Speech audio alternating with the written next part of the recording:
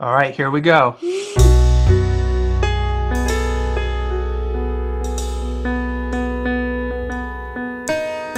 Rants with Justin and Joe. Joe. Rants with Justin and Joe. Joe. Rants with Justin and Joe. Joe. Rants with Justin and Joe. Joe.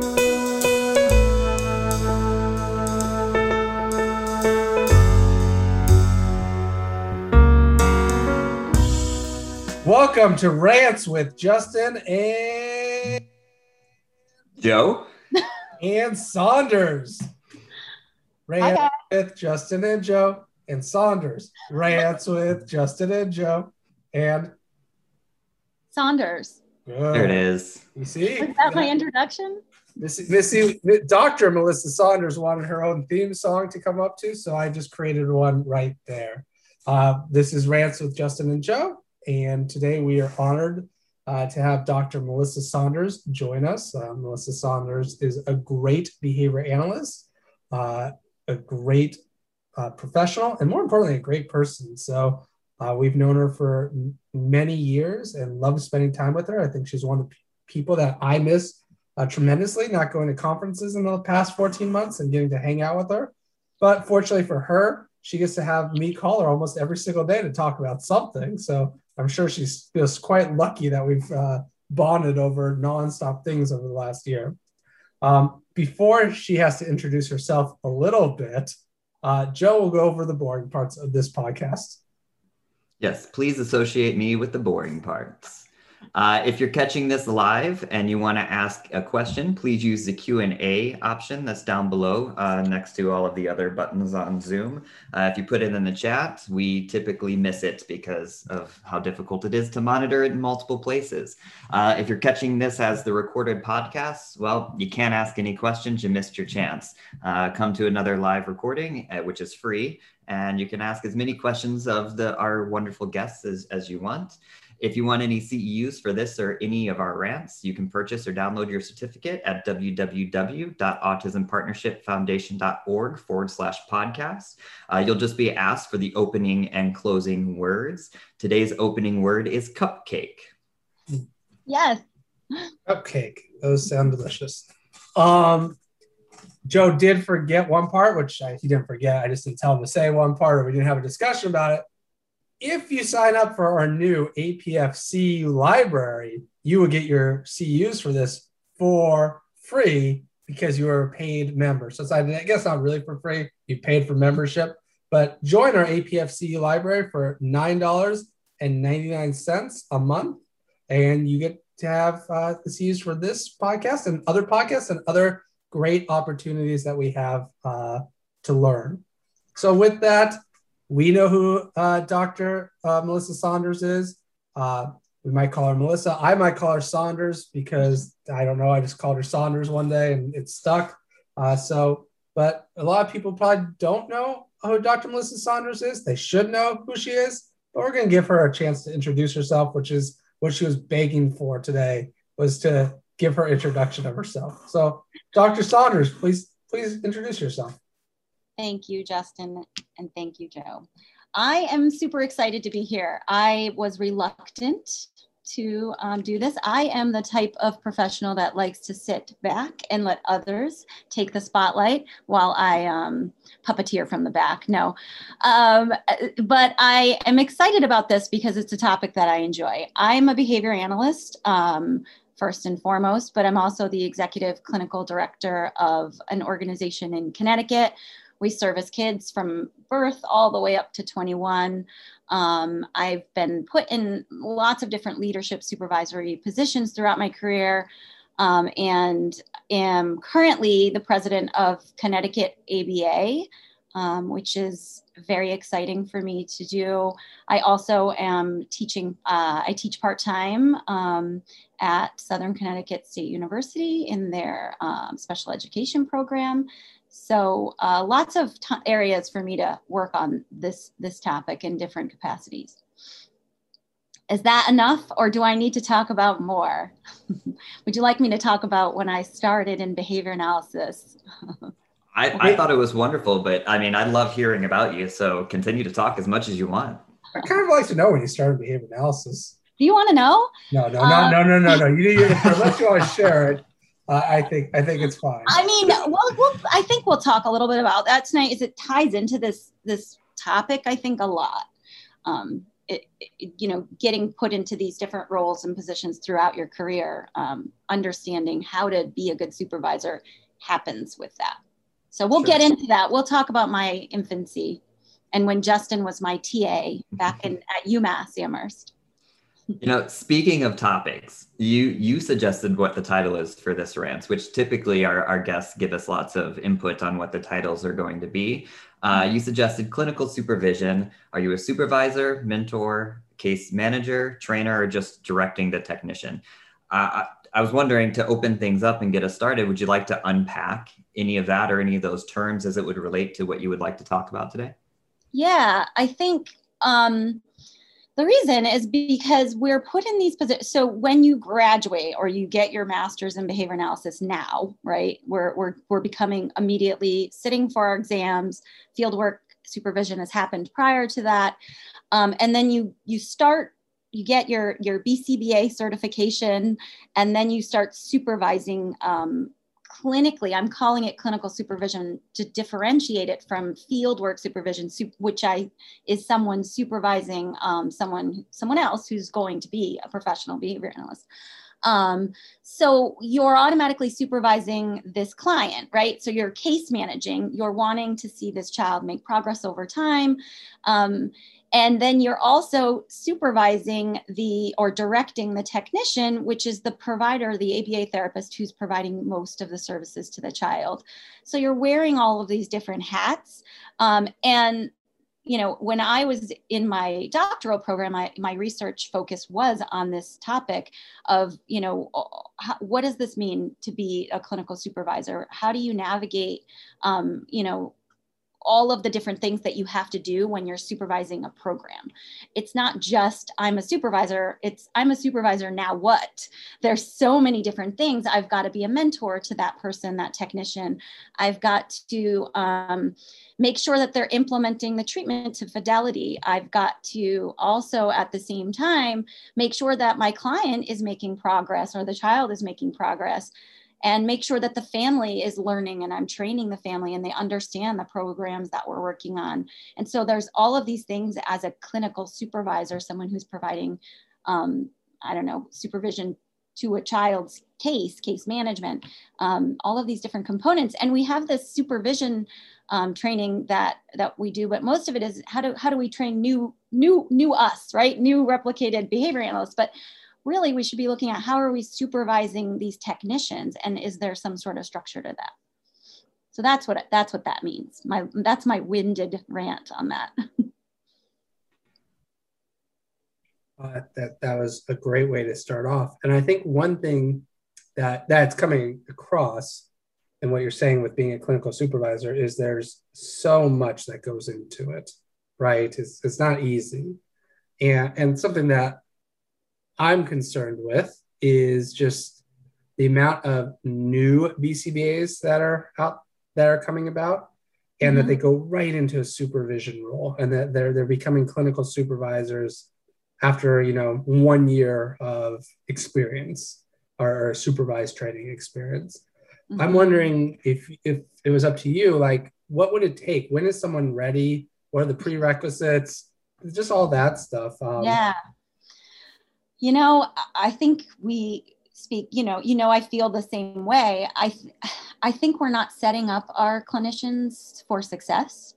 One of the things so my research study was great for me. I liked it a lot because it brought out, when we did the social validity check. So essentially afterwards, I asked the supervisor, who had been a practicing behavior analyst for a couple of years at that point. All of my behavior analysts had gone through this training. I basically provided them with training on how to provide clinical supervision. And then they went out and provided that clinical supervision following the model that I had designed. And then I asked the BCBA afterwards, was this meaningful to you? What did you get out of it? And he said to me, For me, I knew all of those things. I knew how to provide behavior skills training. I knew I needed to incorporate behavior skills training, for example. I knew all of the things, but I didn't know how to structure my supervision. I was just pulling every supervisory experience is so different. There's no structure. So for me to answer that, I think that we need to have these competencies. We need to, when in the supervisory package that I did, which was Denny Reed and Colleagues 2011 supervision curriculum, we used that. Part of it was actually going after someone attends this training, which is a several-day training with lots of different modules, role play, and all of that.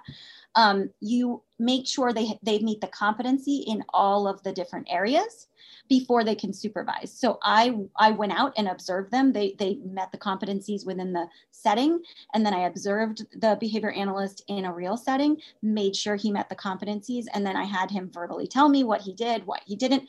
So I think it comes down to, we're just expecting behavior analysts to magically have the skills and apply, because there's all of these different strategies that maybe they've been trained in, but we're not measuring their competencies. We're expecting them to measure competencies of their technicians, but we're not checking in to make sure they can do it. It's this expectation, and we're not, even in programs, and I know I teach in a program, I don't know that this is happening, that's not part of it. It's like, as soon as they're graduating, not only are they supervising clinically, they're supervising other future behavior analysts. And I know there's a shift to change that, but yeah, I feel the same way. It's concerning. I think that the start is to mandate that there's a competency check before they're supervising, mandate that you're out there observing over time, seeing that they can implement these things. How do they have a conversation? How are they setting up their sessions with the families? I think it's wonderfully illustrates that we have systems in place to test knowing that, but not necessarily knowing how. Like, I might be able to tell you how to change the oil in my car. That doesn't mean that I also have the skills to change the oil in my car. So I think what we have in our field is a series of contingencies that test to make sure you know how to talk about something. That doesn't necessarily mean that you're competent in actually doing it. And I think what you said really speaks to that. Do you suggest since there aren't systems in place to test for that competency before someone might be hired in as a supervisor, are there certain repertoires that you would suggest for testing for before you would put someone in that role, so you know what you would need to train on? Wow, that's a tough one. There's so many different components to supervision, because you need to, when you're supervising there, obviously we have this huge burnout in our field with especially our technician level staff. There's a lot of turnover, right? So part of being a good supervisor isn't just knowing technically how to apply behavior analysis, how to look for fidelity in treatment, how to create programs that kids are going to learn with, right? And make sure that staff are implementing reinforcement strategies, correct? All of that. Beyond all of that, you also need to have these soft skills, we'll call them whatever. You need to understand the level of burnout and have an established relationship, or be able to establish relationships and rapport with the staff. Gibson, I don't know if you read the Gibson and all study 2009, talked about that. Even just perceived support from the supervisor showed improvements in satisfaction of that technician level staff. So I don't know how it's experience. You can't just measure it. It's over time. And so you are not going to be the greatest clinical supervisor your first 3 years, your first 5 years. I don't think we can bottle that and say, I need to measure your competency. I think we need you to have 5 years, 10 years experience. And then we know you're a great supervisor. And then you mentor someone else. And so at our organization, we have mentors, supervisors who can always mentor. We also have, constantly we're meeting with our behavior analyst and checking in and saying, okay, you have more experience. Let's all talk about this as a team. So I don't know that I could say, let's bottle this one thing and that's how or you can measure. There are so many different components. I do think it comes down to, at least initially, if you need to give or mandate that there's some sort of structure to supervision, so that every time there's a supervisory experience, the supervisor, for example, has met with the supervisee and said, this is what I'm supervisee by the technician. When I come out next week, I'm going to work on this with you. Are you okay with that? Part of my session will be me showing you, part of my session will be, and going back to that culture of, but like, I think we need to initially, at least in the first 3 years, there needs to be mandated structured support with an attached mentor, a supervisor who has a lot of experience, who has these skills that they've been able to tie together. It can't happen out of school, but you also can't learn without doing. So you need that support. Yeah, I don't know. I think I was so, when I graduated with my undergrad degree at UMass Amherst with Dr. Justin Leaf, I went right into working at the May Institute, and I was just hungry for learning. And I was this, I just wanted to learn from the BCB, the behavior analyst. My mentor at the May Institute, mentors, many were amazing. And it was just about, the culture was to just like learn and kind of support each other, and all the different levels of supervisors did that. And I just feel like am I getting ranty? I worry that you're in the perfect spot for that though. I know, I worry. I just worry that our field has shifted so much into seeing supervision. This kind of goes back to another reason why my topic is what it is. Seeing clinical supervision as you go in and you're billing for this time, that you have a unit of billable supervision time, instead of seeing supervision as this holistic, I'm here, call me, we'll talk. We're going to talk outside of session. When I come back to session, this is what we're going to work on. This is how I'm here. It's a mentor. You're mentoring that person, that technician. You're training them, all of those things. And I don't think we can bottle like, okay, you can't supervise until you have this. I think you can't supervise independently until you have this number of years experience. Ranty, sorry, soapbox. Yeah, that was like, I guess I should retire and it could be Rants with Joe and Saunders instead. Hey, I'm part of the theme song now, so yeah. You have a sub theme song. You're not the main. Not the main title. Just all right. Our lead singers or backup singers aren't here today. I'll take it. I think I'm not blaming the supervisors. I don't know who I'm blaming. I think part of what you're saying is I've seen a shift somewhere where it seems like it's become more about making as much money as you can, billing as much as you can. And so I think you get a dilution of supervision there. You try to up the cases, you try to get as many billable hours as possible. And so you're not getting the quality supervision that you once got. And I think people are going in it as a profession to make as much money as they can, which is nothing wrong with that versus what you're saying, learning over time and paying your dues. Like you're saying, it takes 5-10 years. I don't think people want to wait that long anymore. I think people want to become supervisors day one out of organizations. And I understand why, but the other thing you said is changing the culture, mandating a structure. I just wonder how you would go about that for organizations who are starting up, organizations where you're trying to improve and implement quality supervision and mentorship. What advice would you give them? Honestly, I mean, Reed and colleagues have been doing this for a long time, and their curriculum for promoting workplace enjoyment and supervision, that is it's a very straightforward, nice tool to start. It takes, it sort of ties in all of these evidence-based strategies that we already know, and it lays it out to provide structure to how you can supervise. It wasn't designed for behavior analysis. It wasn't designed specifically for the autism population, for example, but it ties it together in a way that for newer organizations or organizations that don't know where to begin, it's a good place to start. This is the bare minimum of what you need to know before you can supervise, is what I'm, where I see it. And then it requires you to meet those competencies. It requires the trainer, the person who provided that training, to follow you, to go out to you, to be part of your, let's say I'm mentoring you and you're out with me on a session, I'm going to have you practice some of those strategies while we're working on that. So it's a good place to start. There are tools out there, I think, already. I don't like curriculum type things, and I'm not saying that's what we should do as a field, but I do think that that is an opportunity for us to tie in what all of those evidence-based strategies into one as a bare minimum, not top of the line, like as a baseline, like let's start here, so that you have something.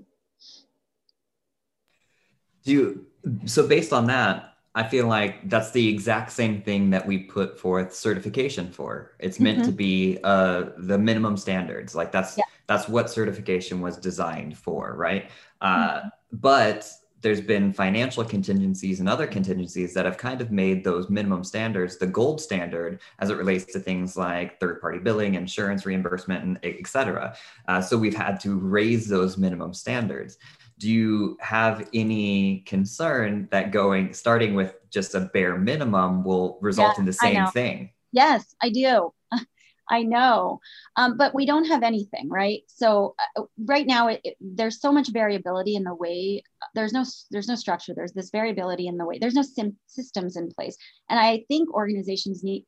What I'm saying is, it doesn't matter what system. You need a system, because there needs to be a way to check for fidelity, to make sure that we're implementing our supervision strategies appropriately. You could have a supervisor who comes in, clinical supervisor, they just check the programs and they're looking through the book and they're checking the data, right?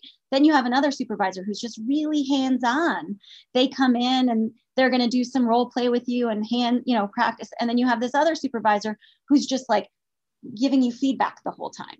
So there's so much variability, and it's like all of those are decent strategies, but how do you tie those in by making sure that you're considering the factors that you need? Is the supervisee learning from you?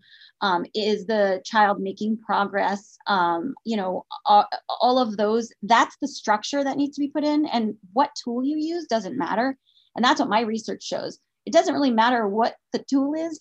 You need a tool, and you need to structure it in a way that you can measure and see whether or not these things are being met. Addressing the turnover, making sure that you're incorporating job satisfaction, which is, without fidelity, if a behavior technician doesn't know what they're doing and they're doing it wrong, that's why we have so much burnout. They're not getting supervisory support. And I do think that there needs to be some ownership on the organization level. Our organization knows that we're not going to be maxing out billable time for our behavior analysts. Some of their time is going to be it's going to be non-billable, and that has to be okay, right? It can't just be about that. Otherwise, what are we doing here, So, I don't know if I answered your question, but now I'm feeling ranty. Like, I feel like I'm in the vibe, but yeah. So let's get you out of a ranty mood, even Thank though you. Rants with Justin and Joe. Okay. And tell me, you've talked about it a little bit, hinted at it, and as part of your dissertation, the tool. Just tell us what's in that tool. What components are in the tool, and if you changed that tool since your dissertation, what components would you have in a tool? So it incorporates how to give feedback, informal, formal feedback, incorporates how to teach. Reed and colleagues call it what is called the job duties checklist, which is basically a program for what the expectation is. And what I learned from that was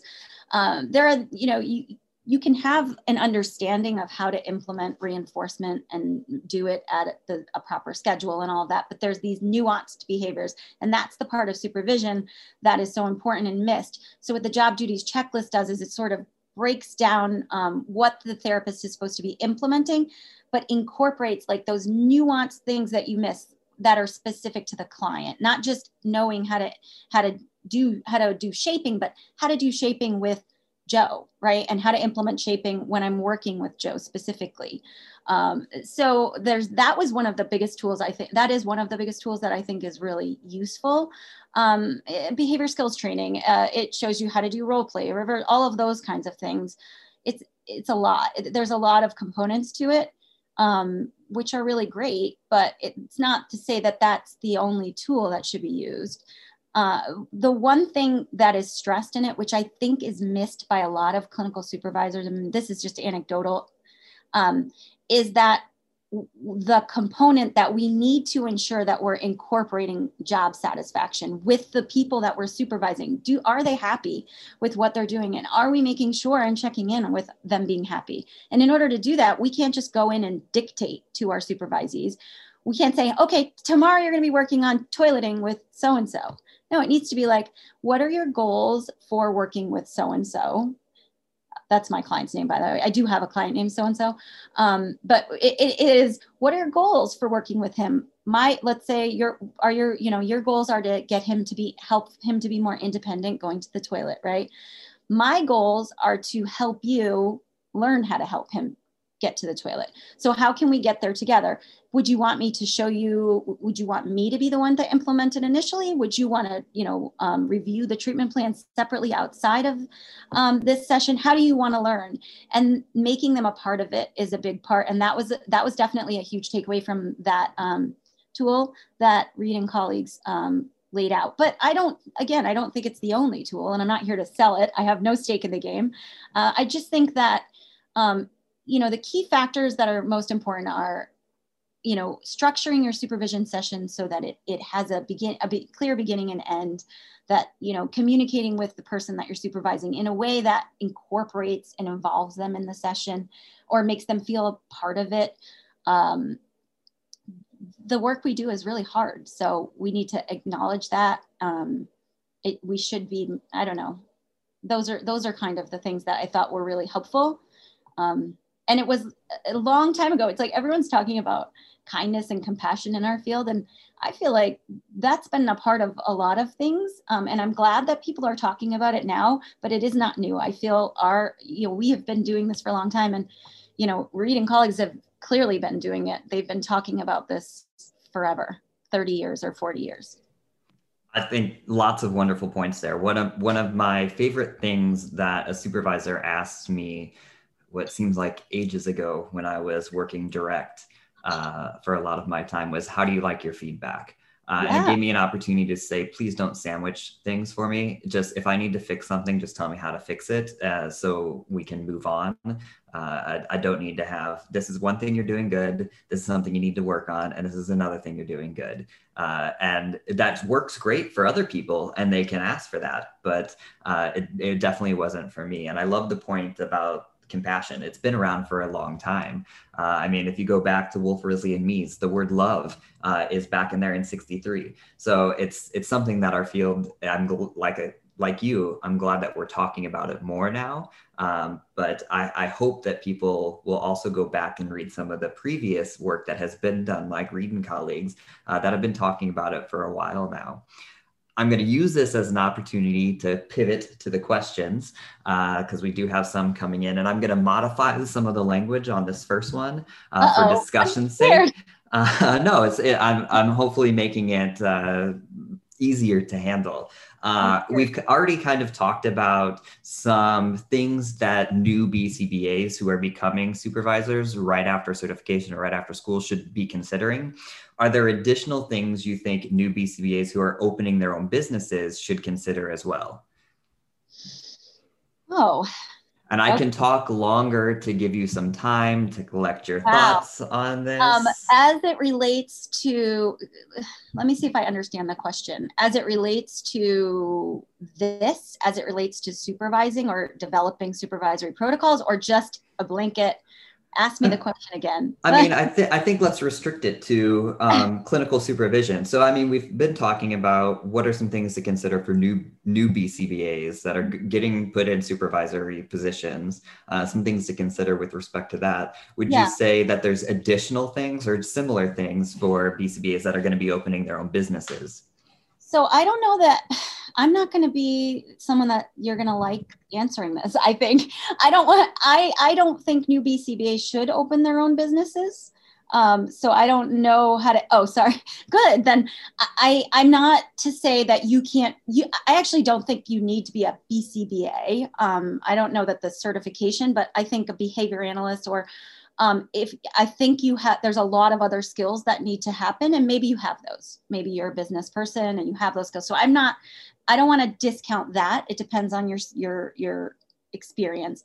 But if we're just talking new BCBAs, sort of newly certified, give yourself a chance to really learn from others. I feel like that is one thing that I've been very lucky in my career to have had the opportunity to work with the different folks that I have worked with.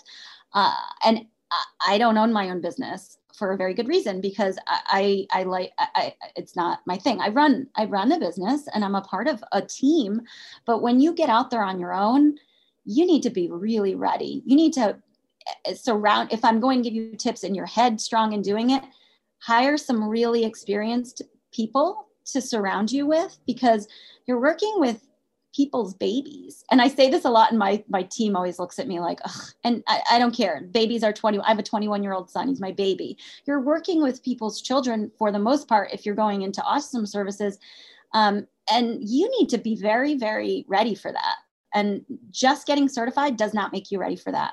And it doesn't make you ready to create these great systems for supervision. So I probably not the popular answer, maybe not what you wanted to hear, but my suggestion would be to find a really great company to work with for at least 5 years to get some experiences under your belt. And then find a great team, people who have some strong skills to support you, that things that you don't, that complement you.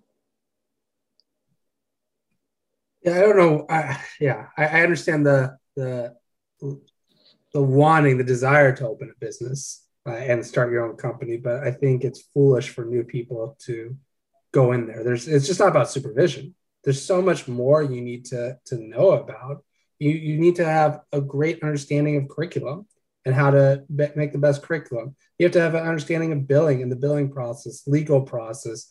You need to understand how to provide quality intervention, so you're providing good intervention to kids versus just run-of-the-mill intervention that unfortunately so many companies have done. And so you just don't have the experience a few years out of graduate school or a few years into it to do it.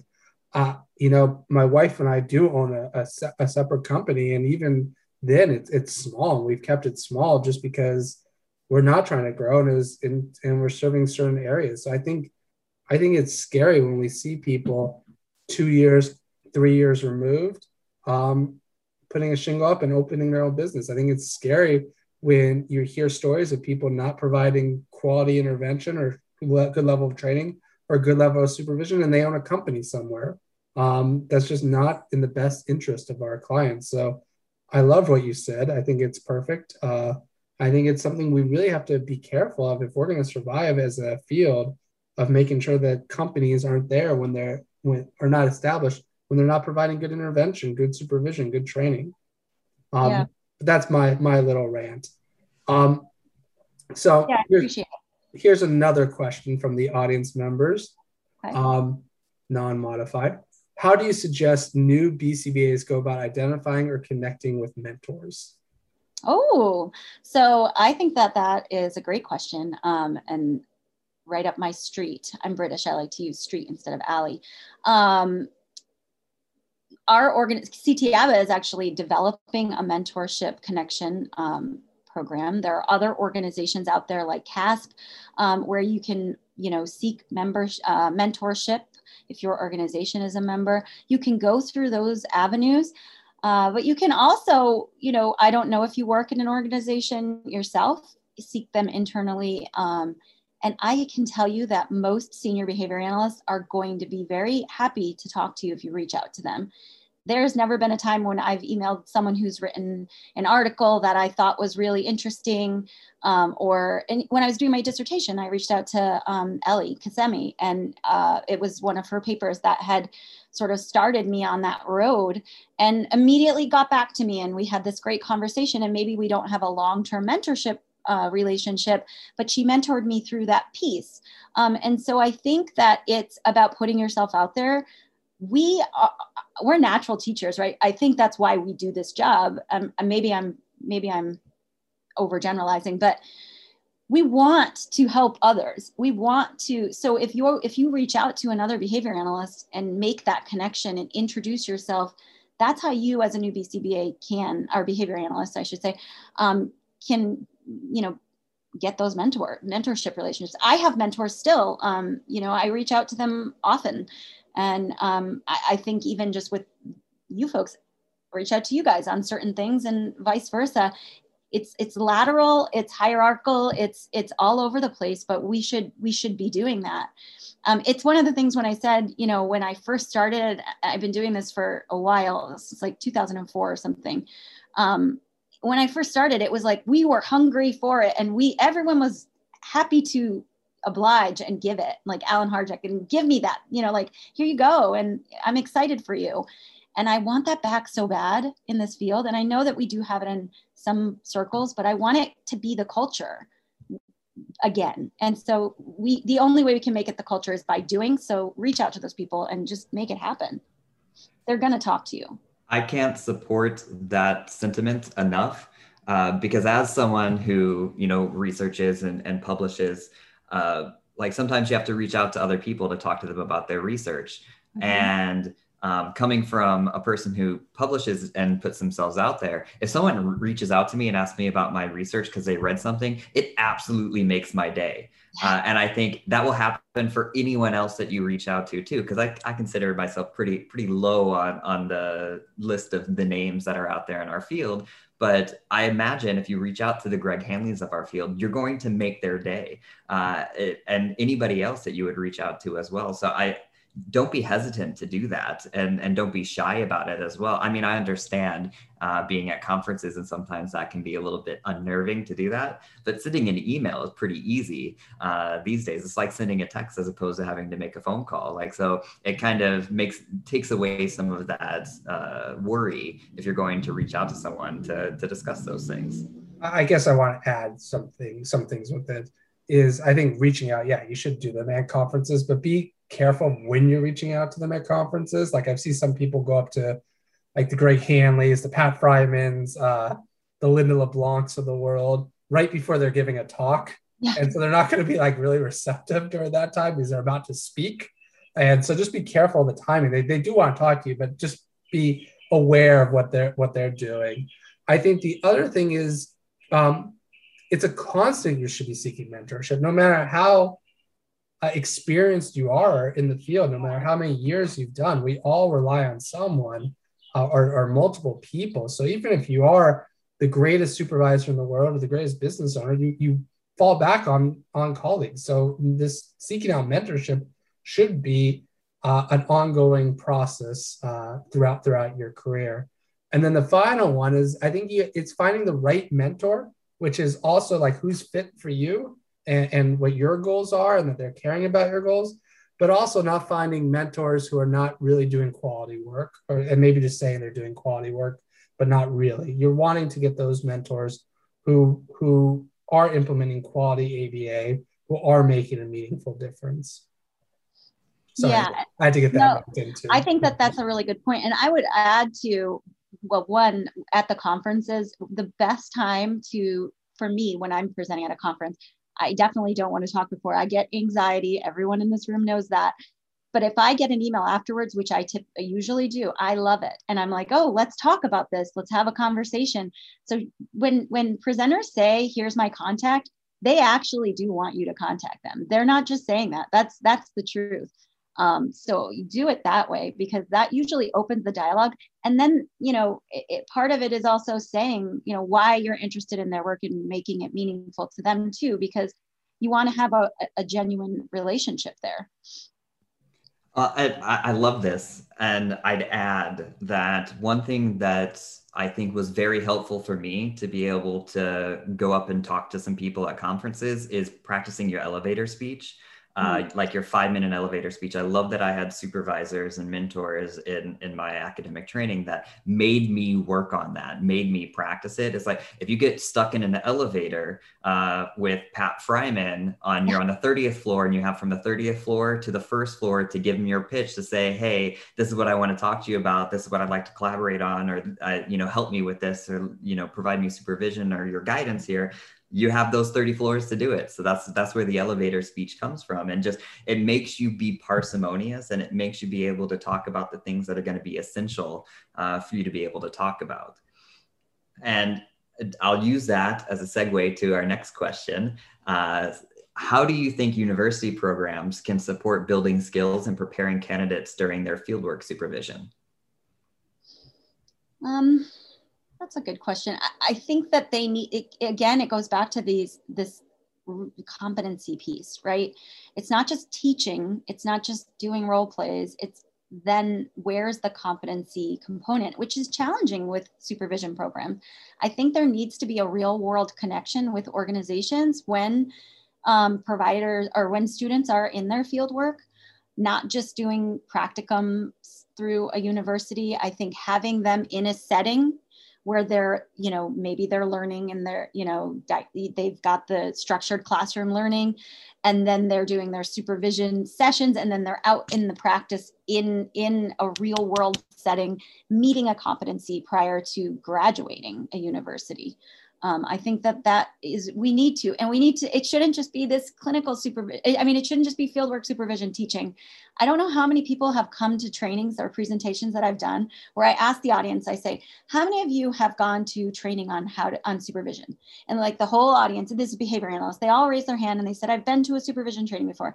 And then I say, how many of you have gone to a supervision training that's specific to how you supervise a client, supervise a case, clinical supervision? 1 or 2 people raise their hand. That's not being taught. And why are we teaching people who haven't even graduated how to supervise? It doesn't matter. Like, let's teach them how to provide clinical skills and clinical supervision to behavior technicians, because that's going to be their job. Again, I ranted. Sorry. I get so emotional about this. I care a lot about this topic. So it's good that you care, and I think you're making excellent points. I think with the university training, I love the competency part of it. I think everything should be performance-based and not answers on a multiple choice test or how good you could write up about what quality supervision is. That's for a different skill set.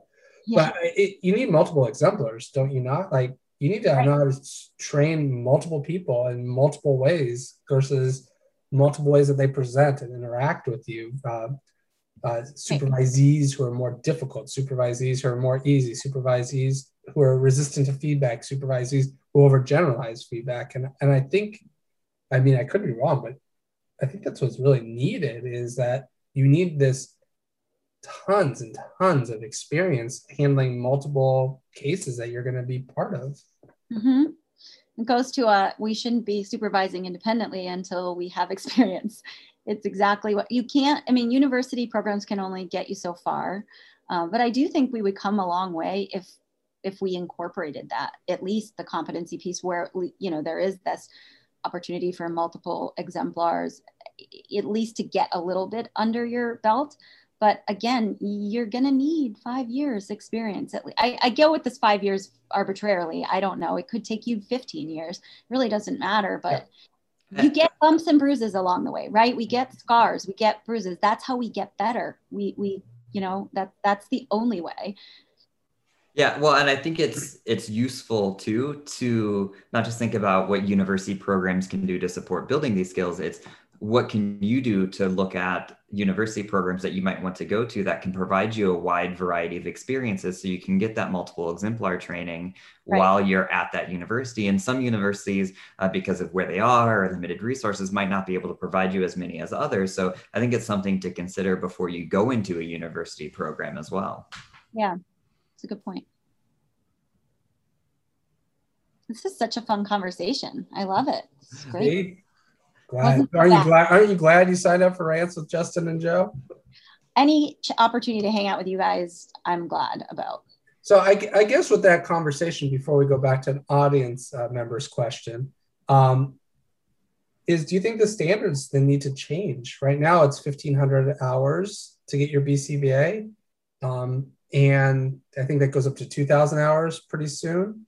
Do you think it should be more? Do you think we should be setting that bar a little higher to help ensure? I mean, I agree with you. It's not 10 or 15 years experience that you need, but should we be setting that bar just a tad bit higher so that we're ensuring that people have the amount of hours that is more likely correlates with good supervision. Yeah, I think one of the things that we do, we're so great. Like ABA is great and our field is great. And we have this wonderful science that we are able to use every day and we change lives, right?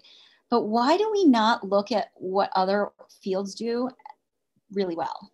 Which is like fields like social work, for example. Social workers will graduate with their master's degree and they have a license, but they aren't able to practice without being supervised for a certain number. I think it's a year to 2 years. They have to accumulate a number of hours and they have very close supervision under someone's license. I believe occupational therapists have a model like that. We should be modeling after those, since we're going to be doing a tiered model of care and we have all of these really vulnerable people that we serve. We should be following some of the other human service fields that do this, where they require, for example, I got my master's degree in counseling actually, and applied behavior analysis. And so I decided not to because it was too daunting, going to become a licensed counselor while also getting my board certification as behavior analyst. I changed my mind, long story, whatever. But when I graduated, I started a supervision for my license. You don't start your supervision until you graduate with your license in counseling or your master's in counseling. And that was going to be a long time, a very daunting amount of supervision. I think it was 2,000 hours or something.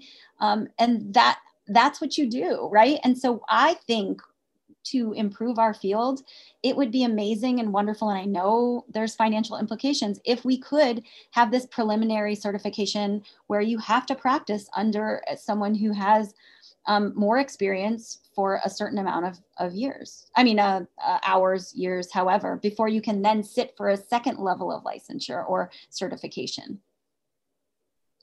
But that's aspirational. I would love it. And I think other fields have done it well.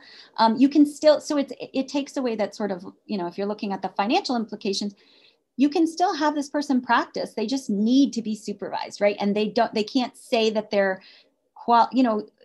you can't say they're a BCBA and all BCBAs parents think, oh, you're a BCBA, that must mean you know everything.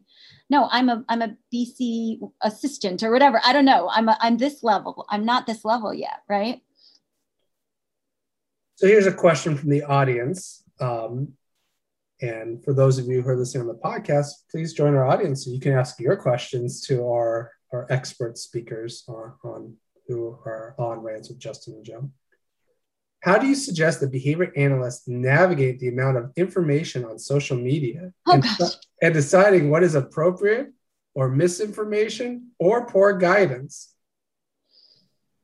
Something you probably have to deal with as a supervisor, as a mentor. Well, let me read this question again. I got nervous when I saw. Yeah, well, how do you suggest to give you some time to think about that question? I think it's a wonderful question because I think given how difficult it is for some people to find supervision, I think a lot of people are seeking alternative ways to do that. And one of the ways might be seeking information or posting or asking for people for feedback online. So I think you're running into a lot more behavior analysts that need supervision that are moving to social media or other platforms to try to access that. Right. Yeah. I mean, I do think that there needs to be more discussion in organizations with behavior analysts, especially newer behavior analysts, about social media etiquette. I think state chapters can be reaching out to talk about these kinds of things.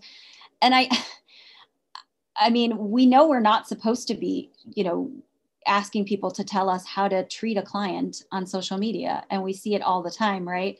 I just think we need to, supervisors should be teaching their supervisees not to be engaging in this kind of behavior and I don't know how else to address it, just other than you shouldn't be doing it. And if you do it, we need to go to our code, our ethics code, and make sure that we're aligning with that code when we do engage in this dialogue. That was a hard one, guys. You threw me. The audience doesn't play around here at Rants with Justin and Joe. They don't hold back at all. Can I just say one more thing? Just to speak to the poor guidance, we should, when we see this, we have an obligation as behavior analysts to point this out if we're seeing someone, providing poor guidance or misinformation on social media, and we're seeing other behavior analysts who may not be as experienced sort of eating it up or taking, we have an obligation, an ethical obligation because of our ethics code if we're a board certified behavior analyst. We also have a moral obligation, I think, to say, hey, that's not actually right. That's not actually true. So let me show you where you can get the truth, or let me provide you with some more information that might make you think about this a little bit differently. And so I do think if you're a supervisor or if you're a behavior analyst or BCBA who you see this happening, you really should be engaging with it in a way that's professional, but also, directly address it. So if I'm hearing you right, Saunders, not just staying quiet yes, when it's happening, which is the advice that some might give, is that people are just allowed to say whatever they're wanting. And as behavior analysts, you should just essentially be quiet and listen to it and not say what's right. That's correct. It's if you're seeing, if I'm reading this like poor guidance or misinformation, absolutely not. And you recognize it. I do think there's a way to acknowledge that, and not be dismissive. That person may have had poor supervision or poor guidance, and they may not know.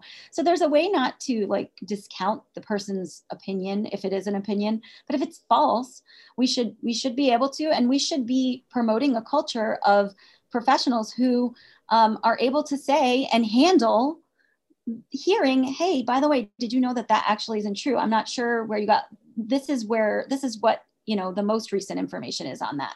And we should be able to handle that. I think I miss the days when we could handle that, because that's how I started. I mean, I remember when I was working at the May Institute, when I first started, it wasn't about my feelings ever getting hurt. My supervisors would come in and they would tell me exactly what I was doing wrong, and I would just fix it. And so I think we should be modeling that same thing on social media. If we see someone's doing something wrong, we should be able to say, hey, I'm not sure if you realized, but this is the most recent information. I just want to make sure and get that out there. And if you are interested in this question, I want to make sure you have all the information you can. We should be able to do that in a professional, respectful way, but we're also obligated to do it, I think.